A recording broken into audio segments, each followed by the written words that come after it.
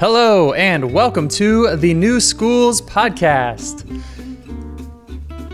Aaron Eden's mission is to rehumanize how we work, learn, live, and lead. Aaron is the executive director at the Institute for Applied Tinkering. This is the organization behind Brightworks in San Francisco, which is consistently named one of the most innovative schools in the world. The Institute is also responsible for the Tinkering School, offering in-person and online camps for young people, which are all about projects that are hands-on. The Institute is also responsible for the Tinkering School, offering in-person and online camps for young people, which are all about projects that are hands-on.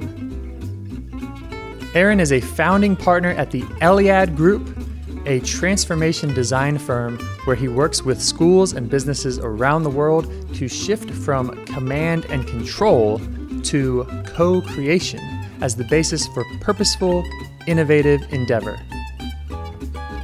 Today, the discussion ranges from the meaning of adult power to advice to frustrated parents, including how to reconnect with your why, to helping learners without interfering in their natural process, and more. We hope you enjoy the show, and now here's your host, Shannon Falkenstein and Aaron Eden. Well, I just want to jump right in here. Like you said,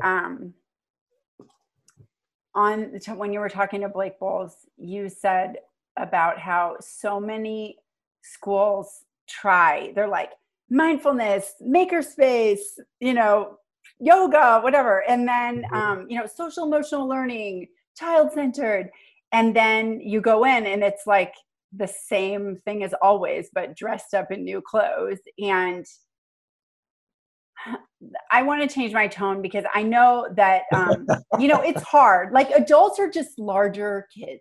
Like adults are just struggling with the same things that everyone else is. And I think the intention of parents certainly, and all adults, is like I think there's a fear, there's a fear. Am I preparing my child? Are they going to be okay when I'm gone? Are they going to be able to take care of themselves? Are they, there's the wealth inequality. Like, is my kid going to fall into the bottom part? So I need to do everything I can to make sure that my child is prepared for the future, because that's my job as a parent. And then therefore that's my job as an educator, because the parents are like the clients, right? So I want to really, and I love your focus on mindfulness. So I really want to soften and go in and look in the heart of that matter of how do I as a parent recognize that fear and then not let it make me get hyper controlling and on my child, how do you open a parent up and allow them to feel? I love Blake Bowles. He's so relieving when you read his books that parents take a huge sigh of okay, I can do this, So I want to kind of get really in there and talk about that experience that parents have and how to help them transform that. Yeah, I think, first of all, it's great, your kind of thing of I want to soften, right? Because sometimes I'm just straight up hey, everybody, you're destroying children. We're just destroying. And not only that, humanity. We're destroying humanity. And it's just it's hard to where do you go from that? It's you're going to shut half the people down, and then the other half are just going to be so the hyperbole has a place. I think it is important, actually. So at conferences, I'm each one of us, we're destroying kids. And you need to know that. But it really is important to recognize that, every behavior comes from a legitimate human need at some level. And that's true of the worst behaviors.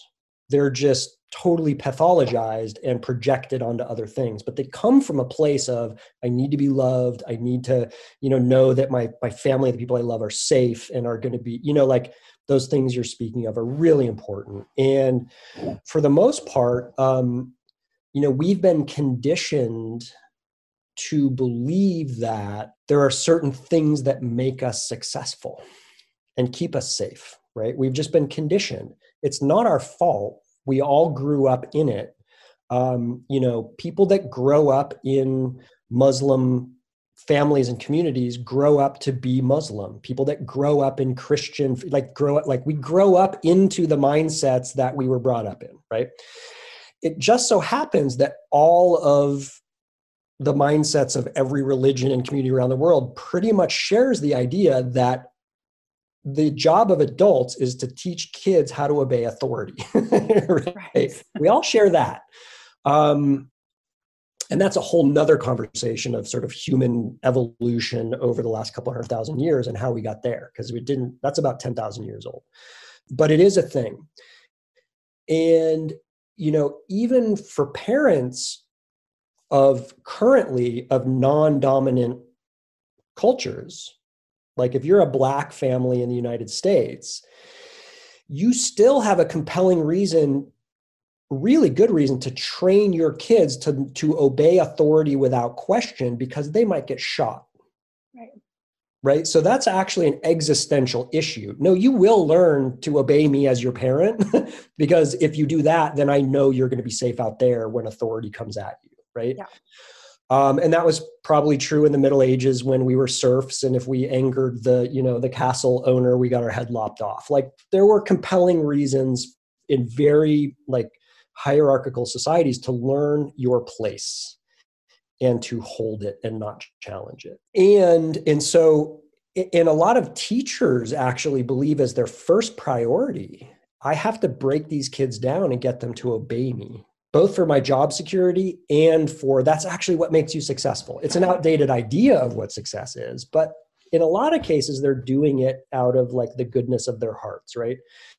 I only hurt you because I love you, right?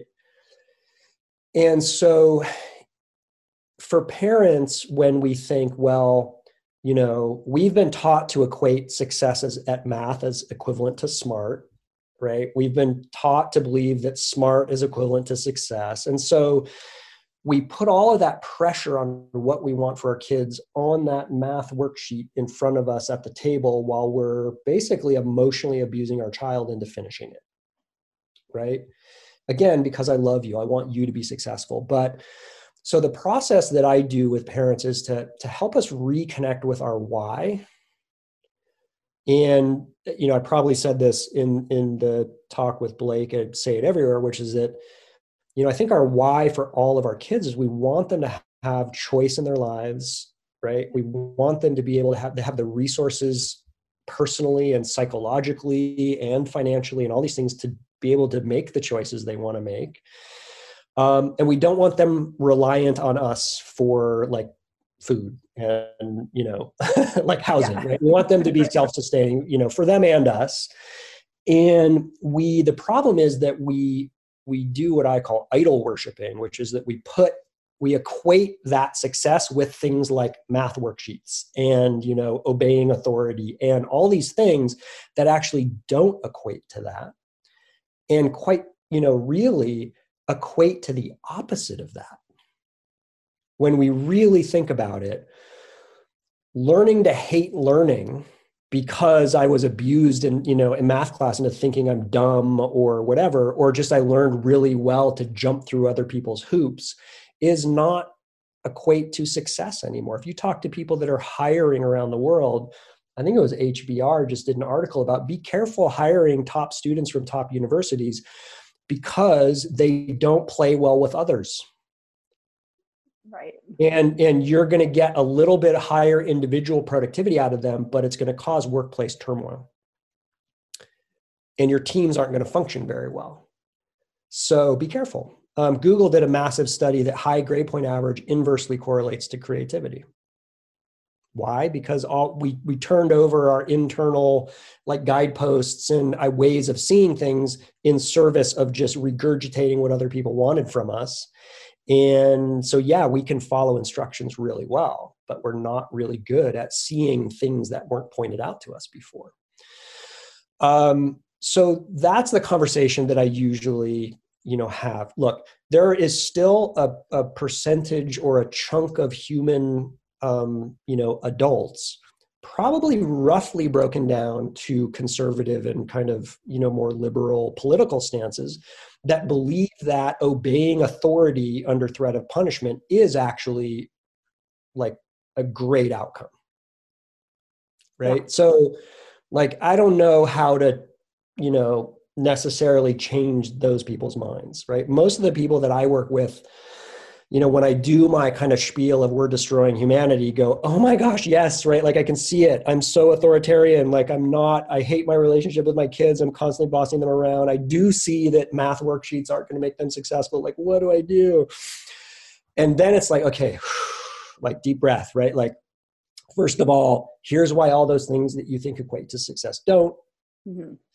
Here's some things we can try to do to re-establish a way of interacting with our loved ones and our kids that we will actually have a different feel in ourselves, and we will see a different way of relating with us and with the world and our kids, usually pretty quickly, and we'll know we're on the right path. Nice. And so that's, then it's like, okay, great. Like, what I talked about with Blake also was that many of us who make that decision that we don't want to be authoritarian anymore move to permissiveness. Right. Yeah, you like swing to the other extreme. To the other. Mm-hmm. And that's still about adult control and power, I think. Because tell us a little bit more about why you define that as still being Sure. about adult power. Yeah, you bet. So basically, it's still about my rules. So in one end of the spectrum, it's my rules followed. And on the other end of the spectrum, it's my rules not followed. In neither case is it, hey, what should our rules be? Right. And one of the biggest damaging aspects of the permissive angle is not that we're letting kids do whatever they want. I believe every human being should be allowed to do whatever it is they're choosing to do, as long as it's not hurting somebody else or them in the very short term. But what it is that we abdicate our own need. And that is an incredibly damaging and destructive thing to model to a human being that's learning how to be in the world. And so what I argue for is, let's get off of that adult power axis and move to an equity-based co-creative axis, which is, what are both of our needs right here? And how do we get clear on what those are? And how do we deal with when they don't align? Those are the skills. If you talk to people that hire around the world, like that's what they want people to be able to do. Get together with another person and go, what's our goal? What's our shared vision? How do we think we're going to get there together? How do we iterate to like adapting to that reality as we move towards that goal? How do we determine if halfway through our goal needs to change? How do we communicate that with each other? How do we be creative in our solutions and all of those things? And simply that act, I actually do a workshop now called Screen Time and Chores as Curriculum.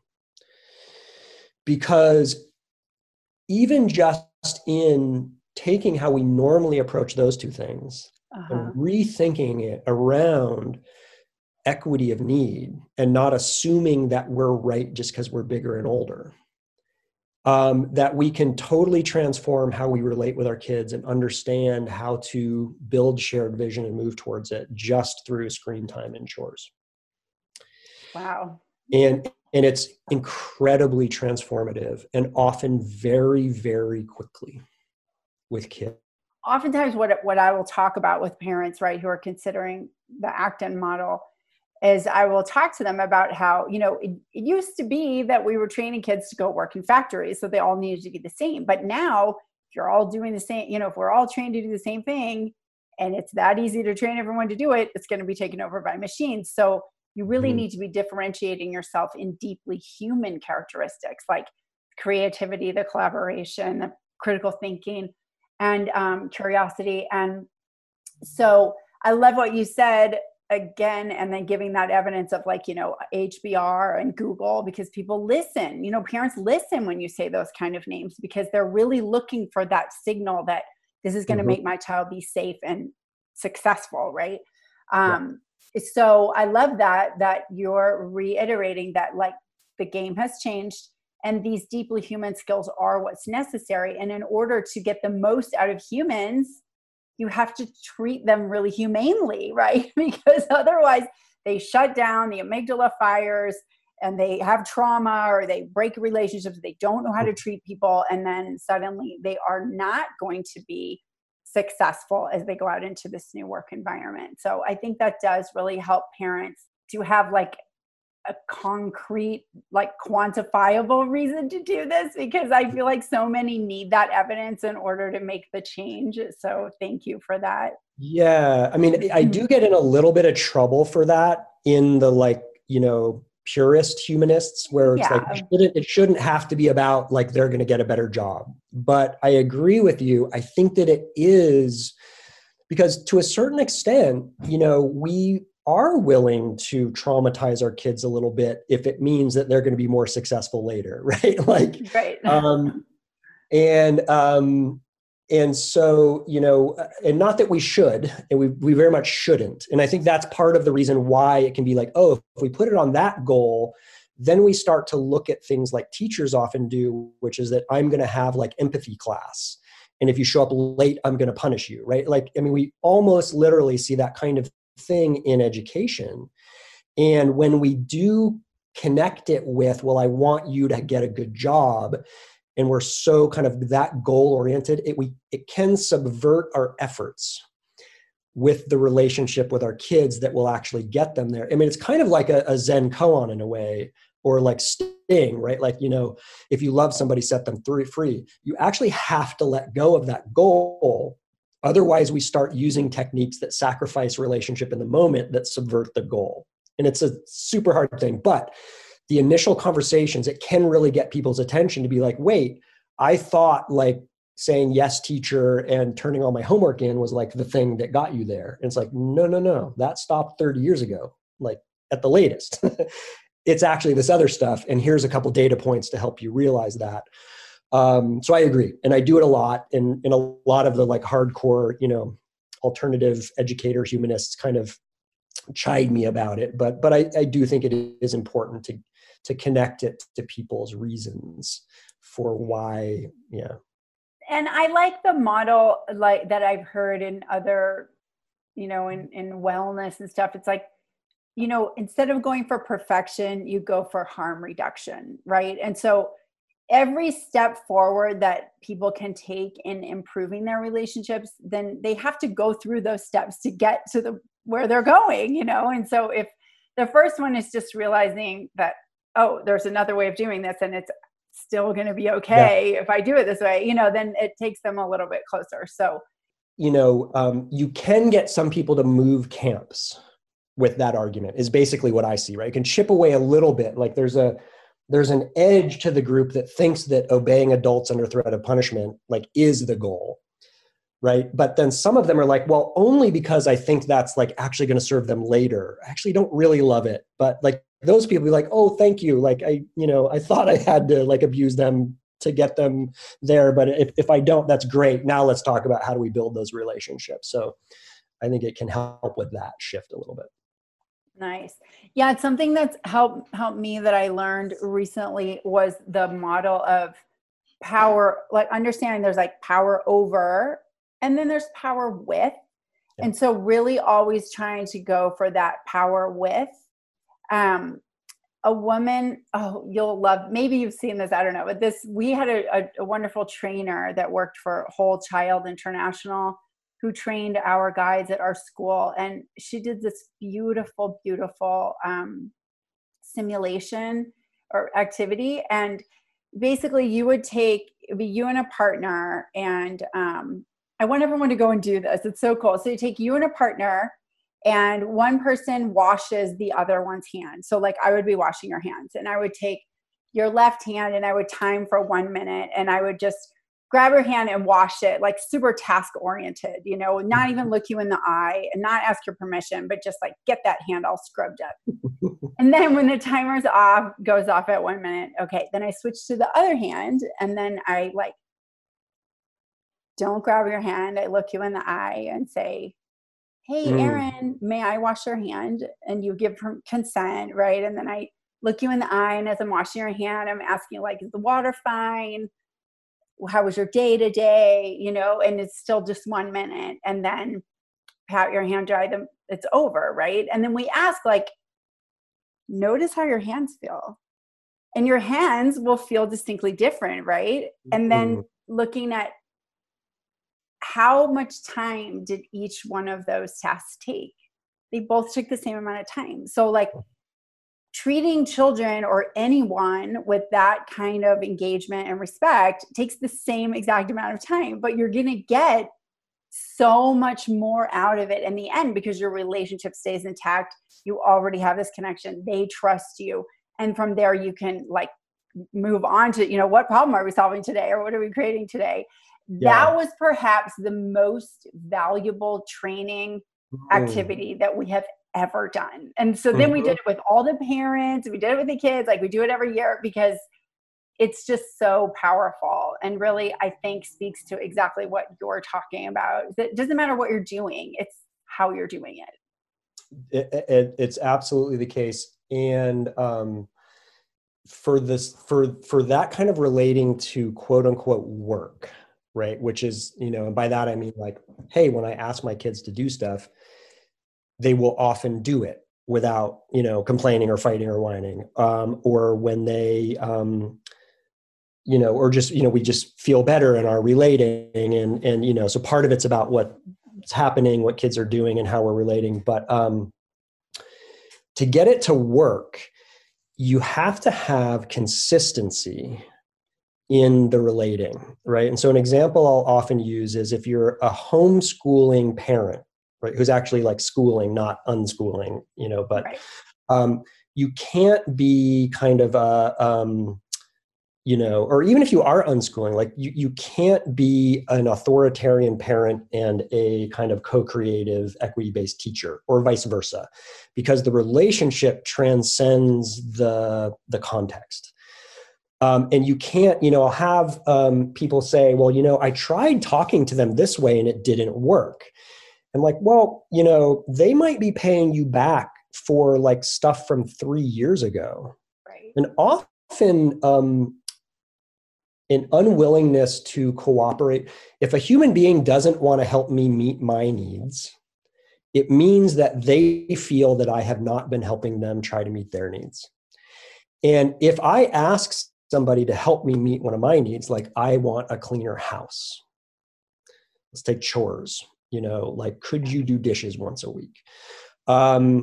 If I'm never caring about what they need, they're going to resist that no matter what, because a healthy human being we're programmed to resist unfairness in social settings, right? Like human beings would not have survived without fairness.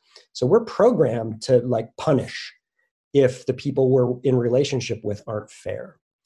And so a lot of kid misbehavior or resistance is actually us getting punished for being bad humans.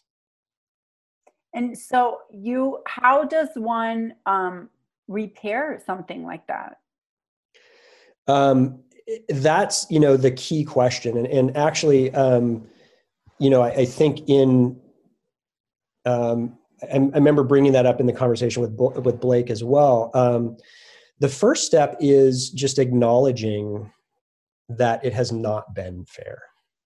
And we can do that either in conversation with the other person we're in relationship with, or if they're too young, we make the statement with our actions.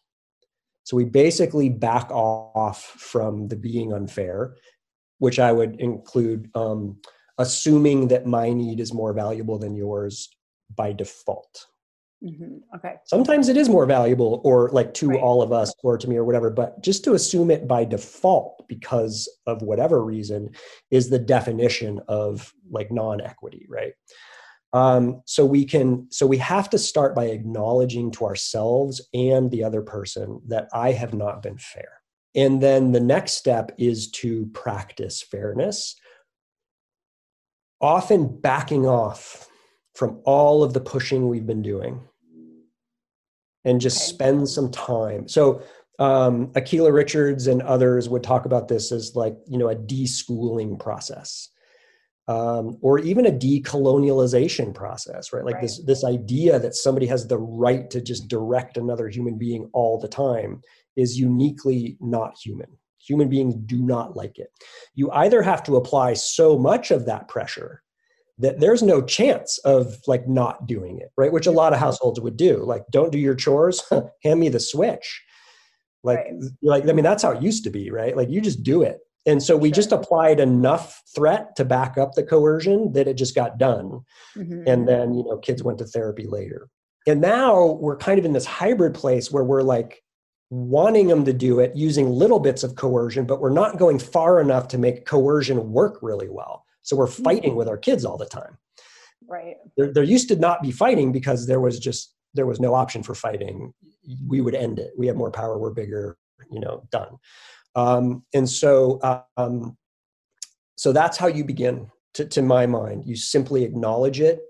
You say, I want to recognize that I've been imposing my idea of what our house should look like and be like, because I thought that that's just how it was supposed to be. And I want to recognize that I'm not going to give up that that's how I like it. But I want to recognize that you might not have exactly the same ideas of when and how dishes should be done, or the state of the living room, or whatever it might be. And so I wonder if we could just get a sense of what each of us really wants in our environment. So I would take it as a co-creative challenge, co-creative visioning. What do we all want our house to look like? What do you really value in terms of our house, how it's set up? Well, usually the kids will say, well, I like lots of yummy food to be available at all times. Great. Me too. Awesome. And I try to do that, right? Like that chore is kind of on. Would we agree that chore has been up to me so far? Yeah. Oh yeah. Yeah. You're the one that does that. Okay. Yeah. And like, what else do you like? And well, I really like it when, you know, whatever. And then we might say, well, look, here's some things that we really like. Like if the living room's dirty right next to my kitchen table office and it's scattered and stuff is everywhere, it kind of makes me anxious. Like when it's a little neater, like I just feel more calm in my work. And so that's kind of important to me. And I don't get the sense that's necessarily important to everyone else, which is cool. But I just want to make it clear, like that's one on my list. And then you get them and you'll find that a lot of them are the same. And then there are others that are different. And then we might say, look, can we agree that none of us has the right to force the other one to do things that make the house the way the other person wants it? Like, that's not cool. That's not fair, right? I'll constantly be using with, you know, verbal kids. Is that fair? Does that make sense? Usually we have a similar idea of what fair is. And then, so basically acknowledge, back off. And then when you feel like there's been enough of your overture of like equity, signal equity with our language, right? Like, it's not time to, don't do that. Like, these are all, I'm in charge, I know what's right, you're doing it wrong. Right. Versus like, hey, I wonder if it's time to, or, oh, you know, when you do that, this is how that affects me. And I wonder if, right. So signal equity for a while until you feel like they hate you a little less, right? Or whatever, you know, that they're like a little, their trauma has ceded a little bit. And then you might be ready to have that conversation of like, hey, you might have noticed that I haven't asked you to do a chore in 2 weeks. This is why, because I acknowledge this. I wonder if we could have a conversation about, you might have also noticed I haven't been buying all those snacks you like for the last 2 weeks. Right? Like, and I wonder if we could have a conversation about how we want. And so basically you start this pattern of kind of co-creative problem solving.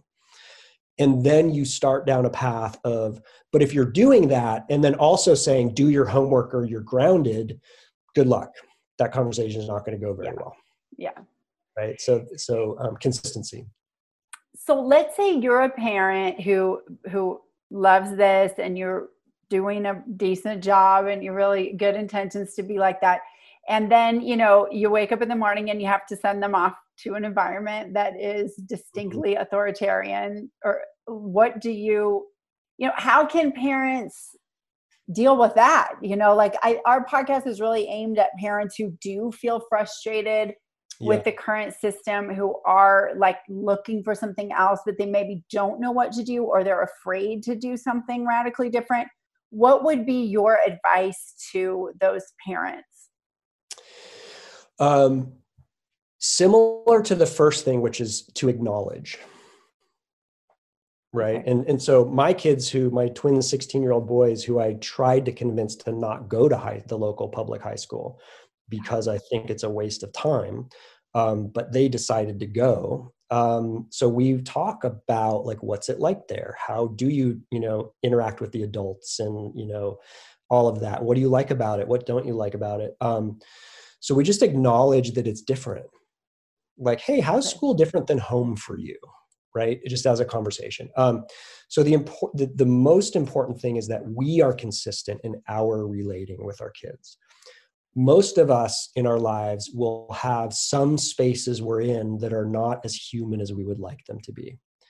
And so, in fact, having them be in some of those spaces, might not be a bad thing, because they're getting some experience with it. And so we can just help them be critical of what those spaces are like compared to home, if home life is maybe more equity-based. Help them think through ways to deal with it. So we're helping them build some strategies for dealing about being in a world that's authoritarian and cruel, or, whatever it is, because that can be helpful. I mean, if the school's terrible, like, take them out and find another one. But if it's, just normal conventional school, I just really, and again, if they're super young, it's kind of hard to have the conversations about it, although you can a little bit, but just inquiring. Like, how is it there for you? Oh, tell me about that thing that you're trying to tell me about that made you feel whatever. And just buffer it. We're like, a little bit of a vaccine in a way, or an inoculation against the disease of, am I still soft, or is that harder language? Right? The disease of school. We can buffer against it by helping, be a safe place from which to think about that space, and from which to go to it and interact with, and then come back from. That's what I would suggest. And, there's the similar issue of, what about when the two parents don't align? I was just going to ask you about that. Right. Yeah. What do you do then? Yeah. I mean, that's harder than having a home that's one way and, say, school that's another. It's hard when home is two ways. If we can be true to the way we want to relate with our kids, at least, and have that consistent relationship with them, if the other parent has a different way of relating that's very different, that can lead to a lot of conflict between the parents. A lot of conflict. Including because part of my role as being a safe, equitable space for the kids might be to talk about, like, wow, yeah, tell me about the trouble you're having in your relationship with, my spouse, because that sounds rough. And, I don't like, and be super frank, like, I want you to know this is hard, because I don't want to take sides against, but I hear you, and I wonder how you think you might be able to, or we as a family might be able to deal with that. But that's a real issue. And when usually what we'll see is the, like, hardcore, conventional parent will see the change, right, in the kids and in the way that they're relating with, adults and the other spouse. And if, usually we'll go, oh, maybe there's something to this. And then they will begin trying to think about how to support that shift. However, other times they might take it as a threat to their authority, and it can be worse. So that's I think the toughest one. Yeah, that's really tough. Thank you. What would you say what would be like the top things that a parent should look for in a school if they want a school that is more egalitarian and a little bit more democratic, a little bit more human? Yeah. Two things. One is, what is their bathroom policy? Oh, good one. And how do they handle it when a kid doesn't want to participate in the thing that is being offered? That's it. Doesn't matter to my mind if they have a makerspace or mindfulness or SEL or project-based learning. I mean, those are great things. But if their bathroom policy is you have to ask another human being whether, basically the teacher imposing what they want it to be for their own needs, and no co-created conversation about what are the needs involved here and how do we set up a system that meets everybody's needs, and it's just you go when I allow you to, walk away. Nice. Because that means that every other place there's the opportunity for an adult to impose their will, it's okay to do it. And that would include well, I don't really feel today like participating in that class. I want to do something else. If it's, well, then you're going to get a bad grade, or then you don't get this privilege, or whatever it might be, walk away. What if one of the dilemmas that we've had at our school is we've had students sometimes kind of lose their desire to participate in something, but then they want to sit and just like watch YouTube videos about like Marvel comics or something, but for months. And then the parents are like, what is my child doing at school? Nothing. They're learning nothing, and they start panicking, and we're like, well, we don't want to force them to, we won't force them. So you guys can talk about it like at home, but we're not going to force them. But then there is sort of this addictive aspect to watching YouTube videos that is maybe not the best thing for that child. So what would you do in that situation? Yeah, I think we have Bria Bloom, if you don't know her. She's the executive director now of the Alliance for Self-Directed Education. She and I have done some videos. We do some classes together sometimes too. And I think we have one out on Screen Time. But so, what do we do when people we love and we are in relationship with start exhibiting addictive behavior? Yeah. It's a real thing in all ages, right? Yes. And, usually the healthy way to approach that is observation. I've noticed that. Right. And usually, and again, there's a real, honest, legitimate human need underlying it. So, Mackenzie Price, who's the director of Brightworks, right? The school that I'm the executive director of the nonprofit that runs the school. I really like the language she uses, and which is you got to diagnose the reason for the thing. Right. Okay. And I would actually recommend a conversation between school and parent and kid to facilitate that. Like, hey, someone has a concern and a need. You have a valid need or a thing you want to do. Like, that's not like wrong, but we just want to understand it. It's, we want to make sure everybody's doing, like, is it because, first of all, is it okay if we talk about this? Yes. Like, do you want to, like, washing your hand? I'm not just going to wash their hand, right? There's some, we're also trying to figure out as a school, like, how do we set things up? Like, we want to make sure we're offering things that are of interest to you. Like, I'm concerned, like, what, I feel a little bad that I don't have things that you want to do more than watch YouTube. Like how, like, what could we do like that? Like, let's talk about that angle. Another aspect could be, from the need of a teacher, which I'll sometimes do, like, hey, like, I want to recognize that, first of all, I know you're learning stuff. No human being is never not learning. Right. Right. And so first of all, I'm just kind of curious, like, what do you love about this stuff? What are you doing? What are you learning? Like, help me understand this cool environment that I could be learning stuff from, right? And but we do have these other offerings we set up for people. But sometimes if they see other people like, on screens and playing video games or doing YouTube, it's like kind of distracting in a way. Does that make sense? Like they're like, oh, I want to go do that. And then it can be hard to make these offerings because people are. So we wonder as a school, how could we set up spaces or ways of doing things where people get to do what they're drawn to, but it's not detracting from others. Mm-hmm. So you can kind of build a little design challenge around it there. So you're basically approaching it with, hey, I have some needs as a school, as a teacher. Your parent has some needs of wanting to feel like you're getting prepared for the world in a way that will be good for you. You have needs that clearly, I want to trust your needs and your sense of what you need when. Like maybe you just don't feel like interacting with other people right now. And that's fine. Like that's great for you to know that. And then also a little bit of concern about addiction, and that kind of stuff. And I have concerns about that for myself. Like I think we all do. And so wondering about having some conversations there.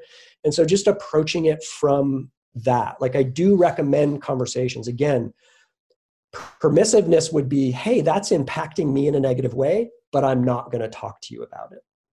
Right. I'm just going to let you walk all over me like a doormat or just let you do whatever. It doesn't matter about me. Yeah, exactly. Like I have needs in this space too.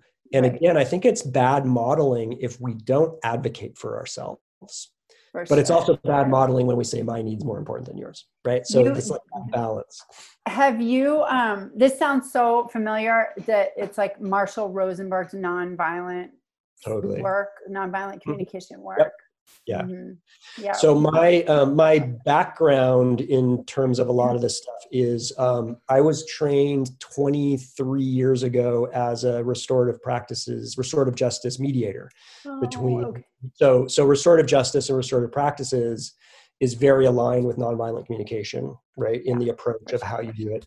And then I discovered Marshall Rosenberg's work 3 or 4 years ago and was like, oh, this is a bunch more great language and ways of thinking about things that work, And so I would say the underlying philosophy of all of the work that I do, whether it's in corporate spaces and like high performance teams and all of that, or kindergarten or graduate school, it's all the same, which is that when we shift from a language of blame and judgment to a language of need and appreciation, we all get more of what we want, including a better education for the kids. Just in terms of the education, but then also they are now educated in how to speak in terms of need and appreciation and are therefore going to be more influential and successful in their lives with their partners and their, whatever. So it's a huge double dip. And for me, that is the curriculum. Anything else we do is almost totally secondary for me, as long as we're engaging in it in a way where we're practicing how to understand our own needs and the needs of others and how to negotiate them and support each other in achieving them, and in advocating for ourselves, which is so critical, right? So critical. Yeah. Right. So definitely you're spot on in recognizing that. Yeah. I love it. We're doing right now our children's business fair. Every year we do an entrepreneurship project and children are engaged in creating their own product and then selling it in the market and then reflecting on it. And it's just wonderful. So much engagement and energy around that. Tell us about your entrepreneurial and enterprise program. So that was, so when I was at Green School in Bali, that was my, I came on as one of 2 academic directors for the entire school. And that was sort of the angle or area within which my focus was. So that was at Green School in Bali. Now I'm executive director at Brightworks and that organization and Tinkering School in San Francisco. We still do a lot of those same kinds of activities, which, in some cases they would fit into what we think of as entrepreneurial in terms of like identifying a value in the world and finding a way to fill the value, right? Which is, where there's sort of like maybe money involved. I really think of entrepreneurial learning more broadly as just getting a sense of something we want to do or learn or who we want to be, and figuring out how to make it happen and sticking with it and adapting and pulling in resources that are available, convincing people to join our quest, right? And like, that's the mindset and the habits of an entrepreneur. I also get in trouble there because a lot of the hardcore old school, like alternative education people don't like that word for good reasons, because oftentimes it's sort of too superficial and focused on, money, et cetera. But those exercises can be great. At Green School, we did a 50,000 rupiah challenge, which was everybody gets 50,000 rupiah, which is like, I don't know, a couple bucks, whatever.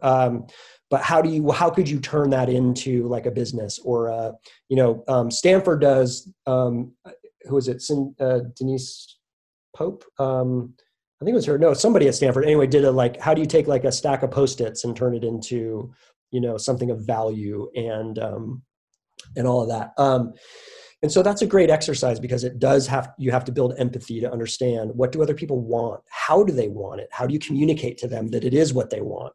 Dan Pink has a great book called To Sell is Human, right? That we're always selling. Wherever we are, we're trying to convince other people of a thing, whether it's don't leave dirty dishes in your bedroom or, whatever, or, and so I think those can be really great. I think there can be a tendency. So for instance, I see adults, sort of still adulting in those spaces with entrepreneurial learning, right? Nope, that's wrong. Do it this way. Sure. And it can reinforce our kind of superficialness in terms of where value is. And so I do recommend having conversations about those challenges as being about finding a way to create value in our communities, whether or not that comes with some kind of money changing hands, so that kids do recognize that value creation is a big bucket. And the part where money might change hands is a very potentially small part of that bucket that doesn't necessarily tap into the best parts of humans. But doesn't necessarily, right? Yeah. So I had so many thoughts there. So oftentimes we feel that students will, start out making something or doing something, right? Writing something, building something, whatever. And then we feel it's our job to help them achieve a state of excellence because they're learning. I mean, that's what they're supposed to be doing. I mean, that's what's going to help them build the skills that they need in order to create something excellent, which I think is arguably a good thing to do. But then we struggle with also not wanting to adult them, right? And so what are the tactics or strategies that you use to help students achieve excellence without forcing yourself into the process or making them do something so that it ends up looking like what your idea of excellence is? Totally. Because you also don't want them to have work always that is like not up to their level of ability. So how do you deal with that? Yeah, so it's a really important question. And not to not answer it here, but also just a point, like Bria and I talk about very specifically, I think we have one talk that's a video that's specifically on like what to do when our kids don't finish what they start. Right, which is always.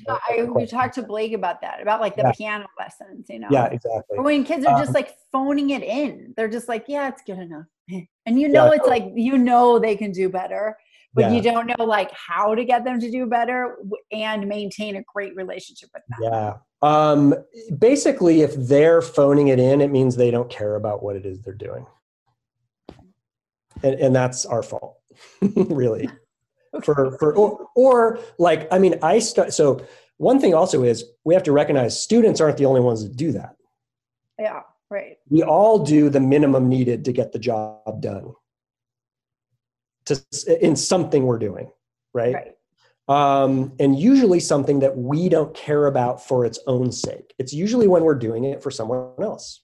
If we're ever doing something for someone else, we will do the minimum that will satisfy them. Unless we're trying to impress them, in which case we will do more, because that's something for me too, right? Mm-hmm. And so we need to recognize that, look, my twin boys in first grade learned Pokemon cards to PhD level. Yeah. No formal instruction. Like, I'm not worried that they can take anything they set their minds to mastery. No problem. Done. They learned to walk, they learned to talk, and they learned Pokemon at PhD level. Like, they're good. Like, they can do it. If they're not doing it, it's something about the it. It's not about them. Okay. And this idea that, they like, and I would say the reason we want them to do it is because then we'll feel better that when they get to college or their job, that they'll do a good job. Right? That's why we want them to, so that we can trust that they'll do a good enough job to succeed and have those things we want for them. The skills they're building, they already built. They know how to finish things when they want to and to do an excellent job. And they know what excellence looks like.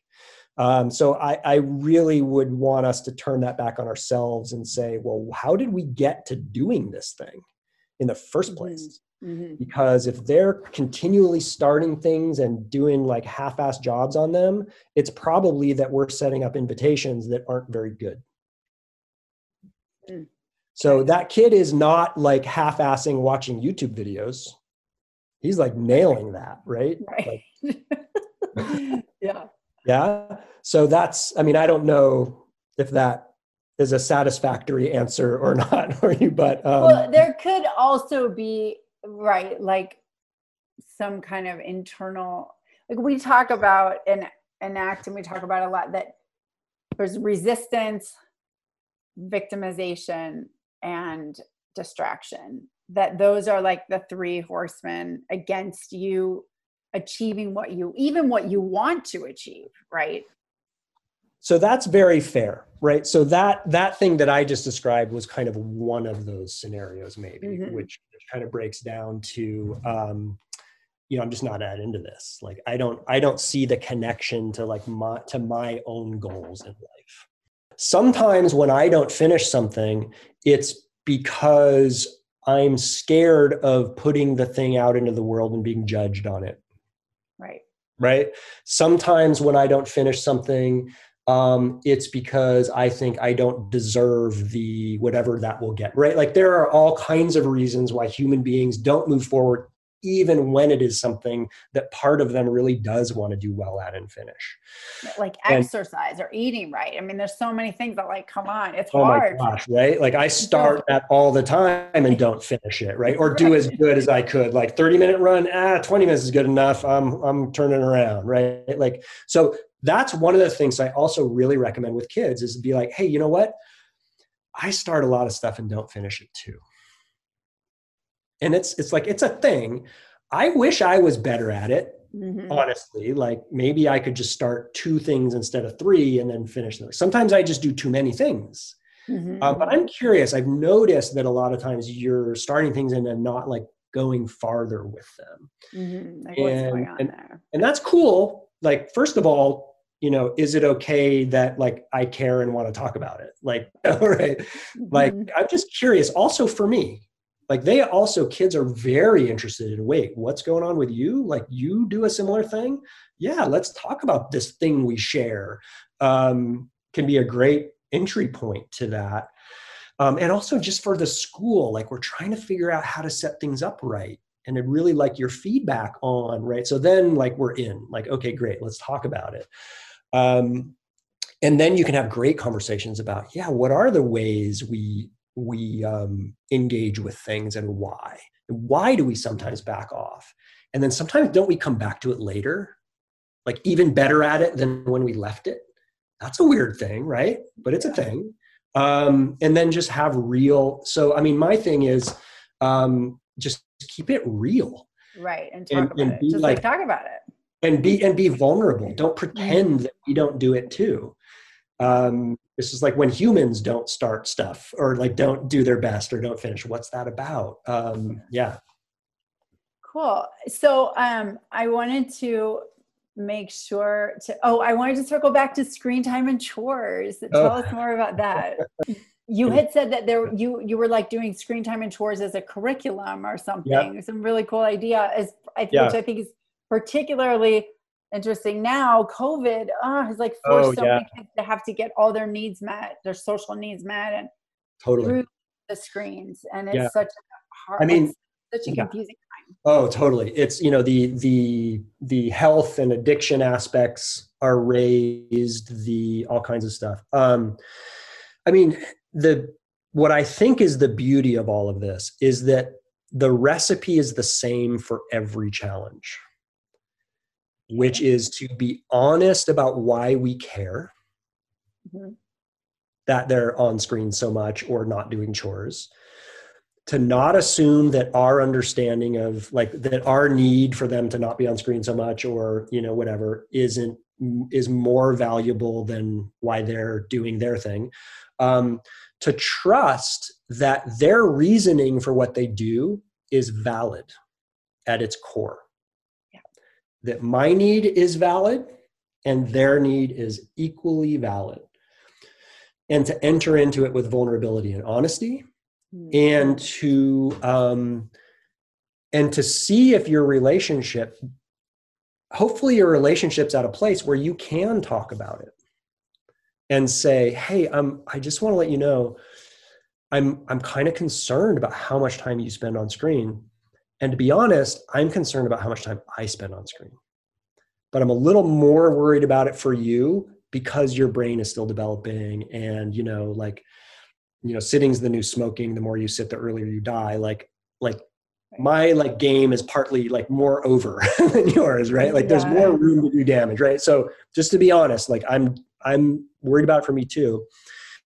But I wonder if we could talk a little bit about it because I do wonder if it's serving your goals also.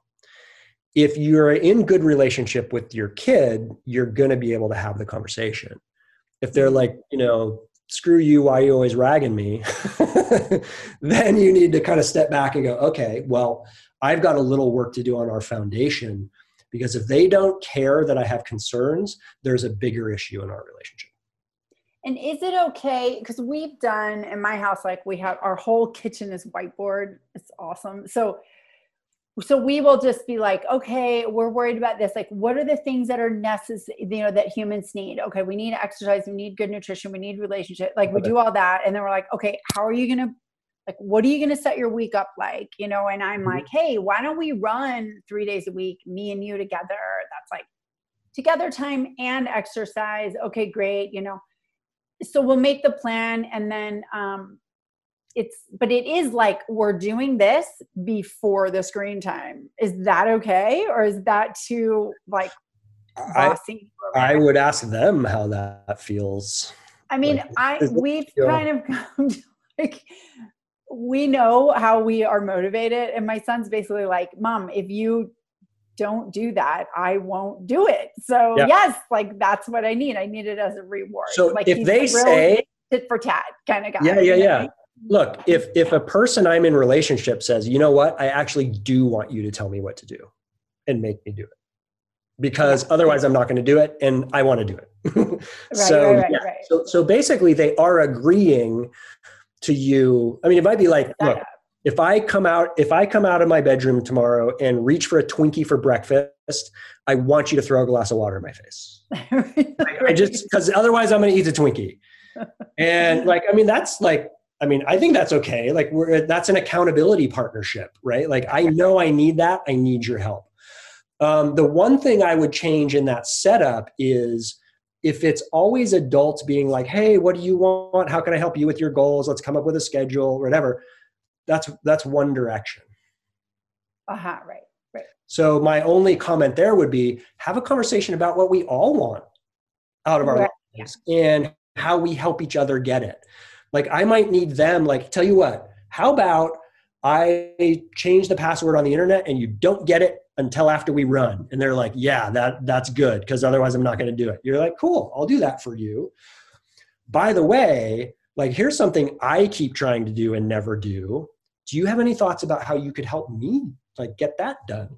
Mm-hmm. So that's signaling equity, right? We're constantly signaling power. If we can shift to constantly signaling equity, we are going to have a much better time in our relationships with the people that we're in relationship with. So that's the only thing I would say. Like, yeah, it's okay to like have systems we agree to that give the other person the ability to say yes or no to the thing, but we have to agree to that. So let me throw this at you. Yeah. The other day, my daughter is in the car and she says, you know, my friend's mom, like, she treats me like, and I was like, well, like what? And she's like, like a mom, like and she kind of couldn't like put her finger on it, but then she basically said that she treats her as an authoritarian. Like she's like, she like bosses me and she tells me like, Ingrid, you go home and take a shower before we go wherever, and so she kind of was like, she kind of liked it, and I think it was kind of novel, but I think then I started questioning myself, like, did she feel like safer or more predictable or something in an environment where it was very clear that she did not have the power?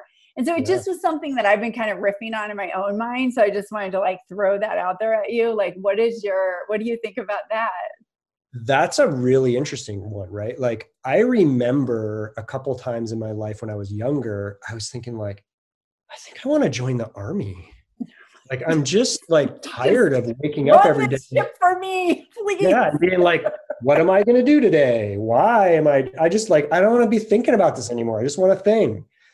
And not to be able to be like, no, I'm not going to get up today. Like, seriously. Right. Yes. Right? I think we all have. Boss me. Yeah, just tell me what to do, please. And so we all like have super powerful people want like dominatrixes. You know what I mean? Right. Yeah. I need to like, I need to feel totally. It's like a peaceful place. Right? So I think that's an interesting, how old is she? 12.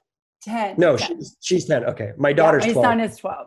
Also born in 2008. And so that's old enough for me to be like, hey, sweetie, I was just thinking about that conversation like that you brought up, and be like, I kind of know what you mean. Like, in a way, like, I want to not have to make some decisions sometimes. Like, is it time to take a shower? Is it not time to take a shower? Because that's like so much, especially these days. And I'm just curious about that. Like, did you kind of like that? And like, I wonder if an interesting game would be like, how about you design my day tomorrow based on what you know of what I need to get done and all that. And then like schedule it out. And that's what I'm going to do. Like, that actually sounds kind of awesome. And would you like me to do that for you? Let's see. Do we really like it? I mean, I don't know. Like, and then, so that's probably what I would do, is again, just be honest, vulnerable, and co-creative. Yeah. Cool. And then we're good. She'll be like, Mom, stop. Yeah, right. Is this a lesson? Are you trying to teach like, me Mom, something? leave me alone. Like, you know what I mean? So I only get so many of those conversations where they will engage with me. Right. Yeah. Where it's like, oh, interesting. Yeah, let's talk about that. Like, half the time I start that, they're like, ugh. Like, seriously, Dad, just what do you want me to do? Or whatever. But sometimes they're awesome. And they're like, yeah, actually, that could be a fun thing. Let's do it. Our chore and screen time setup is partly based on them just not wanting to talk to me about it if it's not going down. Right? Like, oh my God, a conversation with Dad? No, I'm just going to do it. I'm just going to do it. A really empathic conversation. Yeah, right. Like, no, tell me about your feelings. Oh no, Dad, no. Like, with screen time, it kind of came down to, hey, I am not police. I just can't police this anymore. I can't fight with you about it anymore. Can we just agree on roughly a number of hours a week that is somewhat below deadly. Right. And just like, can we build some systems that make it so that's what happens without us having to talk about it at all? Like, is that fair? Is that reasonable? I'm sorry, am I being crazy? And they're like, oh, that sounds, pretty reasonable, I guess. And I was like, how about I just turn the router off at like whatever, 10:30 at night, or like whatever time, like it's gotten a little later as they've gotten older, whatever. Can we just do that? And they're like, no, that's reasonable. And so no more really fighting about it. Now they do way more screen than like I think is healthy for them, probably in lots of ways. But they do their chores. And part of it too is like, look, like, can we also agree that it's fair that you like lift a finger, as I call it, in our house? Is that fair? Yeah, that's fair. Okay. And so we just have kind of a baseline agreement around, and they also do stuff like, my son's like, can you drive me to Yosemite for 2 days so I can take pictures? And I'm like, wow, yeah, that sounds awesome. Cool. Or up the coast or to the beach. He's like, they do cool stuff. That I think is cool. And I actually think there's a huge value in video games and the social interaction they're getting, and, how to figure out how to not get ripped off online when you're selling, skin for your avatar, right? Like, they learned how to not get ripped off selling things online. I'm like, that's a pretty good lesson. Totally. I don't know. There's immense value. I worry about them sitting too much and the opportunity cost of some other things, but they get great grades. Not that I really care about that, but they do all their schoolwork without any whining or anything about it, or they don't. Either way, I don't care, but they do. And they if I ask them to do a chore, they will do it. That's our agreement. Like, look, you don't seem to be able to do a schedule. Is it cool that if I just every day try to balance it out, get people doing stuff in a fairish way, and that you won't give me a bunch of crap? Great. That's the deal. Okay, let's do it. And so those are kind of our like negotiated agreements. Like, yes, it's fair that we all do stuff. Yeah. I don't mind asking you as long as you don't give me a bunch of crap about it. So does it work for you and me to ask you as long as I don't demand it right then? And like, is that cool? And it's all like, yeah, that sounds fair. Great. Let's do that. That's great. That sounds really similar to my house. So I feel good. Thanks. Oh yeah. I don't know that it's great, but it works for us. Yeah. Yeah. Okay. So last two questions, then we'll let you go. So one is, you imagine today that, or your kids are almost there, that you're standing on the brink of college and they're just going to give you the cash or pay your tuition. Mm-hmm. What would you do with that money? Well, since I already spent my kids' college education money traveling the world with them for 2 years, I think that kind of answers it. Look, and the fact that I tried to talk them out of going to high school and to do, I think there's some great books on like why to not go to college and how to do it better and how to spend that $20,000 a year, interning and living in a country to learn the language by immersion and all that stuff. And, the argument I get from adults sometimes is, well, not every kid's can do that. And like, not every kid can do that because you trained them out of it. Right. Every human can choose how they want to do things and enrich their life if we haven't trained them out of that ability. So I don't know what to tell you, but yeah, like your kid might not do anything at all and just spend the money on Twinkies.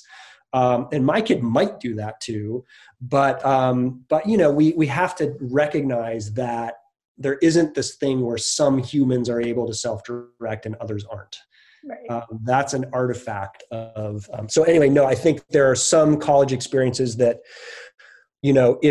can be amazing and exactly what the person wants and needs, and others that are just a way to get out of the house and, party and be, have some autonomy, right? A lot of kids love college just because they have autonomy for the first time.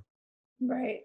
And it can also be argued, it's like postponing growing up, right? It's like, if you don't really know what you're doing and you just go there and party and you're kind of lost, and then you spend all this time and you get out without and you're responsibility. Yeah, exactly. It's like a huge like country club, right? It's like a party. So, Yeah, like That's what I I would studied anthropology, like you, anthropology and biology. So I would have that science degree too. So yeah, Yep. love that. There you go. Cool. And my last question is, I always ask this one. I feel like metaphor is so helpful for people to understand, wrap their heads around new things. So I always ask everyone, what if you could offer a metaphor for traditional school versus your vision of school, what would that metaphor be? As someone that got their teaching credential in English literature, I should be able to come up with metaphors more quickly. I think I'm better at deciphering. Yeah, I'm better at deciphering other people's metaphors. Okay. I guess maybe I'll start with this and hopefully it'll lead into something. I don't call what most people call traditional education. Okay. Because I think it's a radical departure from how human beings have traditionally become educated, right? So I call it conventional because I think that the kind of stuff we're talking about is actually more traditional. And I don't want to give this horrendous robot factory system we have the benefit of being called traditional. So I was just going to see if that would spark anything for me. A metaphor. Boy, I don't know that I do have a metaphor for the difference. I loved my English literature sort of training because it helped me be less just straight linear and superficial in my thinking about things. And it actually doesn't come easy for me. But, I think that, I guess it's more of a simile, which is that I do think that, the kind of education we call traditional was almost designed to turn human beings into robots and search engines. And that there will not be jobs for those human beings. I mean, they're already fading and there won't be those jobs for human beings in 20, 30, 50 years. They're just gone. And again, with the jobs, but yeah. And the kind of thing we're talking about is becoming not more human, but really honoring and living in and interacting in our humanity. And that is what will give us those lives we want for ourselves and our kids and our communities. So yeah, it's definitely more of a simile, I guess, than a metaphor, but I think it's human. And there's actually, Dan Pink has another book that I really like called A Whole New Mind, Why Right-Brainers Will Rule the World, which is why all the skills that we kind of think of as artistic and relational and all that are the ones that, first of all, make everybody who's really successful today really successful. Yeah. And even more so in the future, that is the skill set that is going to make us able to sort of be productive and have a job, but it's also the thing that's going to make us happy and have longer and stronger relationships and be able to enjoy the lives that we live, however, that's happening. So but now that's going to stick in my head forever, and I'm going to try to find a metaphor for it. It might take me a while, but I'll email you if I get it. Okay, please do. Someone else did that, and she came back with a kit to make paint by numbers versus a blank canvas with paints. So that was a really nice one. So okay, yeah, and now I'm going to have to go look up metaphor and simile and make sure that's actually a metaphor. This has been so awesome. Yeah, really fun. So glad you reached out and that we got an opportunity to do this. Thanks for listening to the New Schools Podcast. Tell a friend. Previous episodes and show notes, including any books or websites our guests recommend, can be found at thenewschools.com. If you're a parent who is looking for a new school for your family, send us a message. We would love to help. We can answer questions, share the resources we have, and help you get in touch with people in your area who are on the same path, determined to provide their kids with the best education. It's wildly important work. Thank you for doing it. And we'll see you next time.